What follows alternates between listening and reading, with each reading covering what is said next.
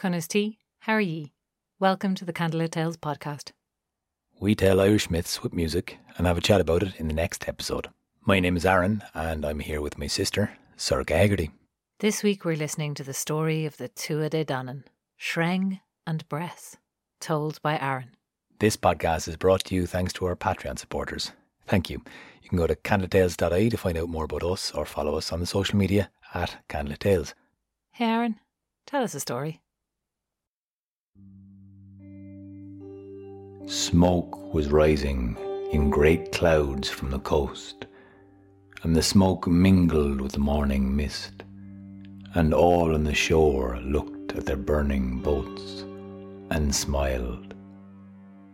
Soft, pale, assured smiles reached the eyes from soft, pale skin of the Tuatha Dé Danann, the people who had burned these boats. They looked around, not sure, but firmly landed now on the island of their ancestors.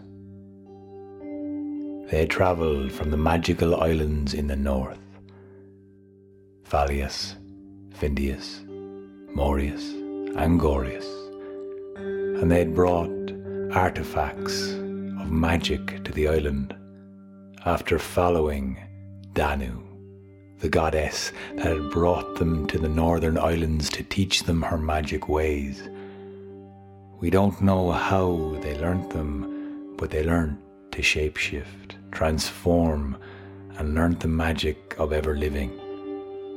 And so the pale faces of these that stared at the smoke rising into the sky were looked at from some who had lived long, long lives indeed, and had been alive since the fleeing of the Nemedians from the Fomorians.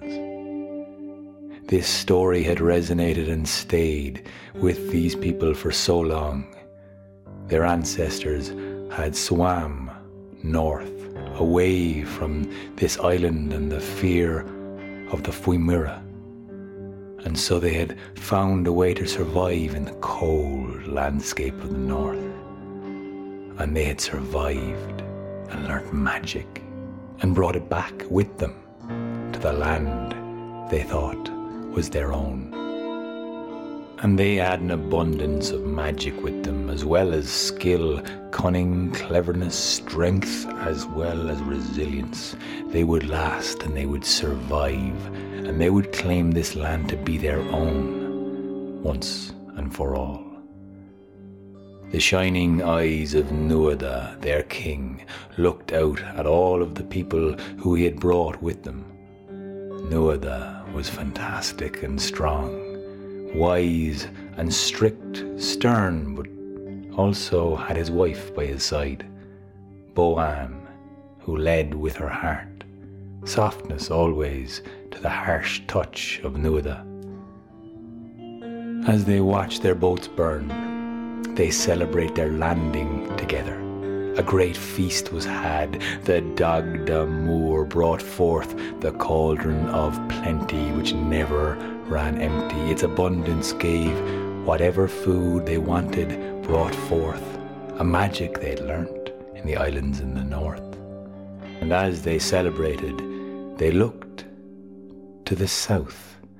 There in between two great mountains they saw a mountain of a man moving towards them, a huge man loping towards them with a four-cornered helmet on his head, a great battle axe in one hand and a sturdy, strong shield in the other. But his brown cloak wisped in the wind as he hailed them, a hail not of anger, not one of welcome, but one that had a question on it. They saw this man, and the pale skin and the pale eyes of the Tuatha Dé Danann looked around, meeting the eyes of the king. All of his people there gathered before him. He knew this messenger from the south brought news of other peoples on this island. They were not alone after all. So they sent for Bress the Beautiful.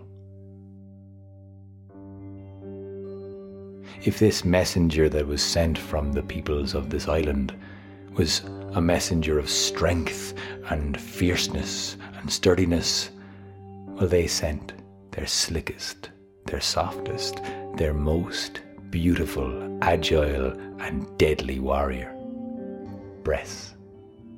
Bress was the beautiful one. So beautiful was Bress that things were called a Bress if they were beautiful.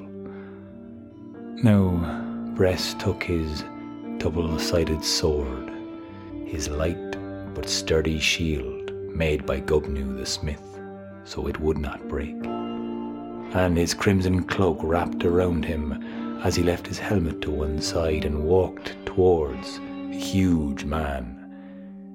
He greeted him, and the man responded, "Shreng is my name. Who are you, where do you come from, and why do you burn your boats?" Bress responded,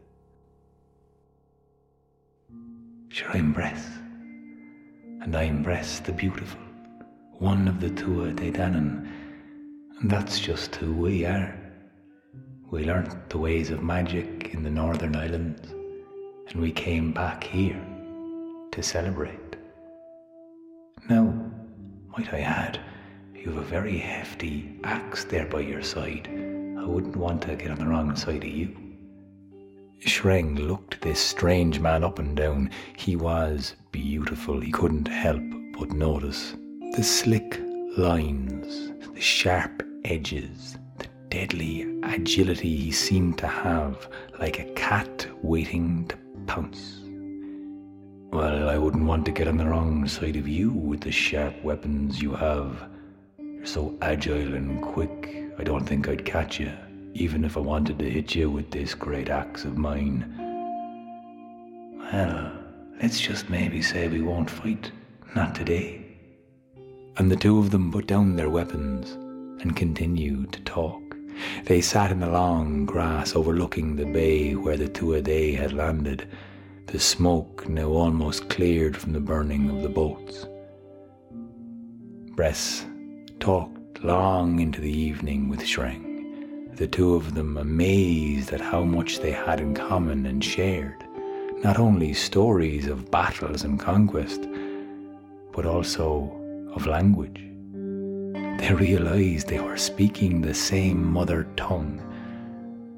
"I didn't know that there were others out there," said Shreng. "Our stories are shared of the old times, long, long ago, when Nemid and his people came to this land. We were one of those who faced a fearsome fight against the Fui Mwira and almost drowned, but our ancestors went south, till we came back to this land, of course." Shreng told Bress how they had separated the island into 4 provinces, the 5th being in the middle of the hill of Tara, a sacred spot for them, and their king Oki was ruling them wisely and cleverly. They were happy and content, not under the oppression from another, as their ancestors had been in the south. The Fir Bolg they were, after all. And when Bress heard this story, he was amazed. Bress the Beautiful stared at the huge, strong, sturdy man, admiring more than just his muscles and his kind mind. He realized that he had a link to this man, beyond just friendship that they were fastly making. They were kin. After all, Bress told him his ancestors, they had been the ones to sail north, away from the Fui Mwira, the day the Nemedians had died and drowned in the sea. They did not know there were others. They did not know at all about the Fir Bolg. But Bress told him of the adventures and years that had gone by, as they had followed Danu. Bress was born on the waves after all, He had not seen these strange times gone by, although he told Shreng that some who were alive on this beach had lived through it all, for their magic that they had learnt had gifted them the power to live forever. In Findius they had found a great sword, the Sword of Light, Cleave Solace, and this fantastic sword was made by Uskus, and it was given to Nuada, their king, on the northern island of Findius. This sword was like a glowing torch. It glowed and it sparked in the hand of its wielder, and anyone at the end of its point would not survive, for the Sword of Light would cut down and through all. "And see this spear?" Bress said. "This spear is the great yew of wood made by Eris in Gorius. The spear of light is long and light to touch, but the head of this has great sparks when in motion. Great sparks the size of a man's fist falls from this, and the only way to stop it going on fire is to plunge it into great magic liquid before the battle. But no one will ever survive a cast of this spear." And Bress told him more about the Cauldron of Plenty, Queer Ansk, which never ran empty. This cauldron had been made by Semias in the island of Murius in the north. And lastly, the Leafall, the Stone of Destiny. Morfessa built this and made it full of magic in Phalius, the last of the islands in the north. All this Bress told to Shreng, who was open-mouthed and staring at Bress as if he had never seen anyone like him before, for he had not. The Firbolg were strong, sturdy, used to working hard, but these magical items that he'd heard tell of were so amazing he could not think that he would want to fight any one of these people. And Bress pointed him down to the coast and said, "Look, these are our people. These are the great Tuatha." And when Shreng saw the red hair and blonde hair flowing in the wind of the pale skin, each one of them tall, slender, long and agile looking, with sharp weapons each one of them had, and every one had their magic of their own.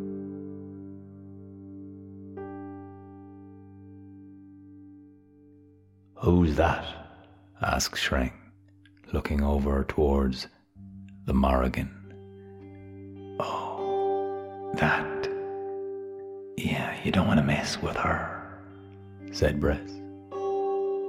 "Maka, Bav, Anand, her three names, the Marignu, the one who is angry at us all. She will stir up such trouble there will be nothing but fighting in the end. Battle fury and rage is her desire, and she will strike fear into the hearts of anyone fighting against us." Shreng looked at the pale skin and dark eyes of the Morrigan and felt a shiver run down his spine. Birog of the mountain sang at this time, and she sang great valour into the hearts of her listeners, as Bress continued to introduce the cast of heroes that were the Tuatha Dé Danann.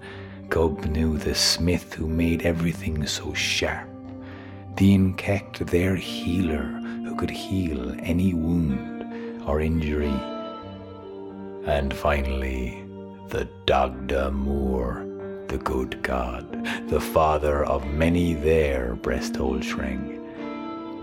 It was he who had the great cudgel that could knock 10 men down and strike death on them with one blow, but revive or heal any wound of one of his friends with the other side of the same cudgel. He it was who looked after the cauldron of abundance, knowing that any food could come forth from it, and so perhaps explained the roundness of his belly. The Dagda also had the great harp, Uv, upon which he played the emotions of any one that he wanted to get into the hearts of its listeners. So happy he could play, so tragic and sad, but any motivation or valor or strength he wanted to play, everyone who heard it would feel strong and eager to fight. If, of course, that's what the doctor wanted.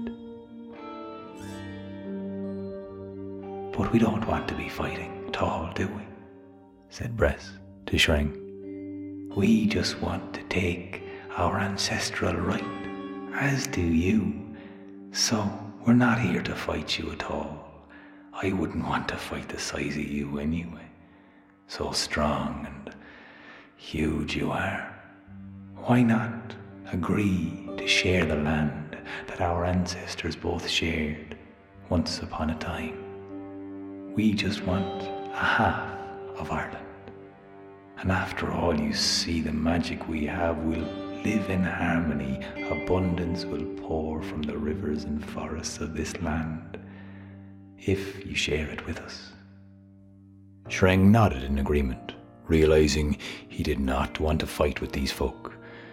The magic element was enough to strike fear into his heart, let alone their agility and slickness, sharpness and cunning that were clear to see from Bress's eyes. Shreng agreed to go back to his King Uki. I'll tell them you've landed and that we're the same, one and the same, and we want to share the land, and I don't really see a problem with it at all, I suppose. Bress said one last thing before he left, though. Oh, it's the Hill of Tara we'll want access to the most. You might make mention of that to your king. We'll have just the half of Ireland. And Tara. We must have Tara. Shreng agreed to this, no doubt in his mind that whatever it is they wanted they'd take anyway, but agreed to turn and go back to his king. When he opened the door, the great hall fell silent. What news have you? The king demanded. Shreng told them all. The Tuatha Dé Danann were kin, descendants of the Nemedians and of Nemed himself, and so they had no reason to fight. And Shreng reassured them that they would not want to fight these people, for they had magic on their side. But when he laid out the agreements that they were asking for, half of the island seemed a lot, but to give up their seat in Tara, to leave their home, the High King's blood began to boil. They want this hall for their own. They dare to come here, burn their boats, and demand half of this land. 'Tis a war they're looking for, there's no doubt on my mind, and a war they'll get. A great cheer rose up from the Firbulg as they grabbed spears and shields and banged them together to make a cacophony, a great noise that reverberated around the hills. War was coming. But just then, a black crow flew through the hall and shrieked a deafening sound, making everyone gasp. And Shreng looked at the hooded crow that flew out the window and began to beat its wings. And as it did so, a great rain fell, turning to fire, scorching the land, as the Morrigan flew back with the news of war to the Tuatha Dé Danann.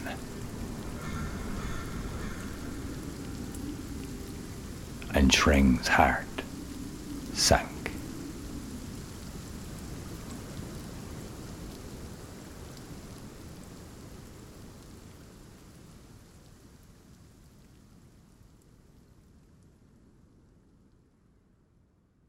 This podcast was produced and edited by Oisín Ryan and Rory O'Shea. You can find out more about us on our website, candlelittales.ie. And we're on all social media, so like and follow us on Facebook, Instagram and Twitter at Candlelit Tales, or send us a message or get onto our mailing list. For more videos and live streams, like and subscribe to our Candlelit Tales YouTube channel, which now has a Candlelit Tales for Kids playlist. #CandleLittleTales. Liking and subscribing to our channel really helps us grow and get to more people. And if you're able to give us more direct support, you can chip in a few bob at patreon.com/CandleitTales or make a one-time donation through the PayPal button on our website. We also do really like to hear back from you with your questions and requests, so please feel free to contact us directly or leave your question in the comments section below. Because what we really want to do is get these stories out there, share them with as many people as possible, so anything you can do to help, we really appreciate. And we really appreciate you listening. Gurb Mila Magat.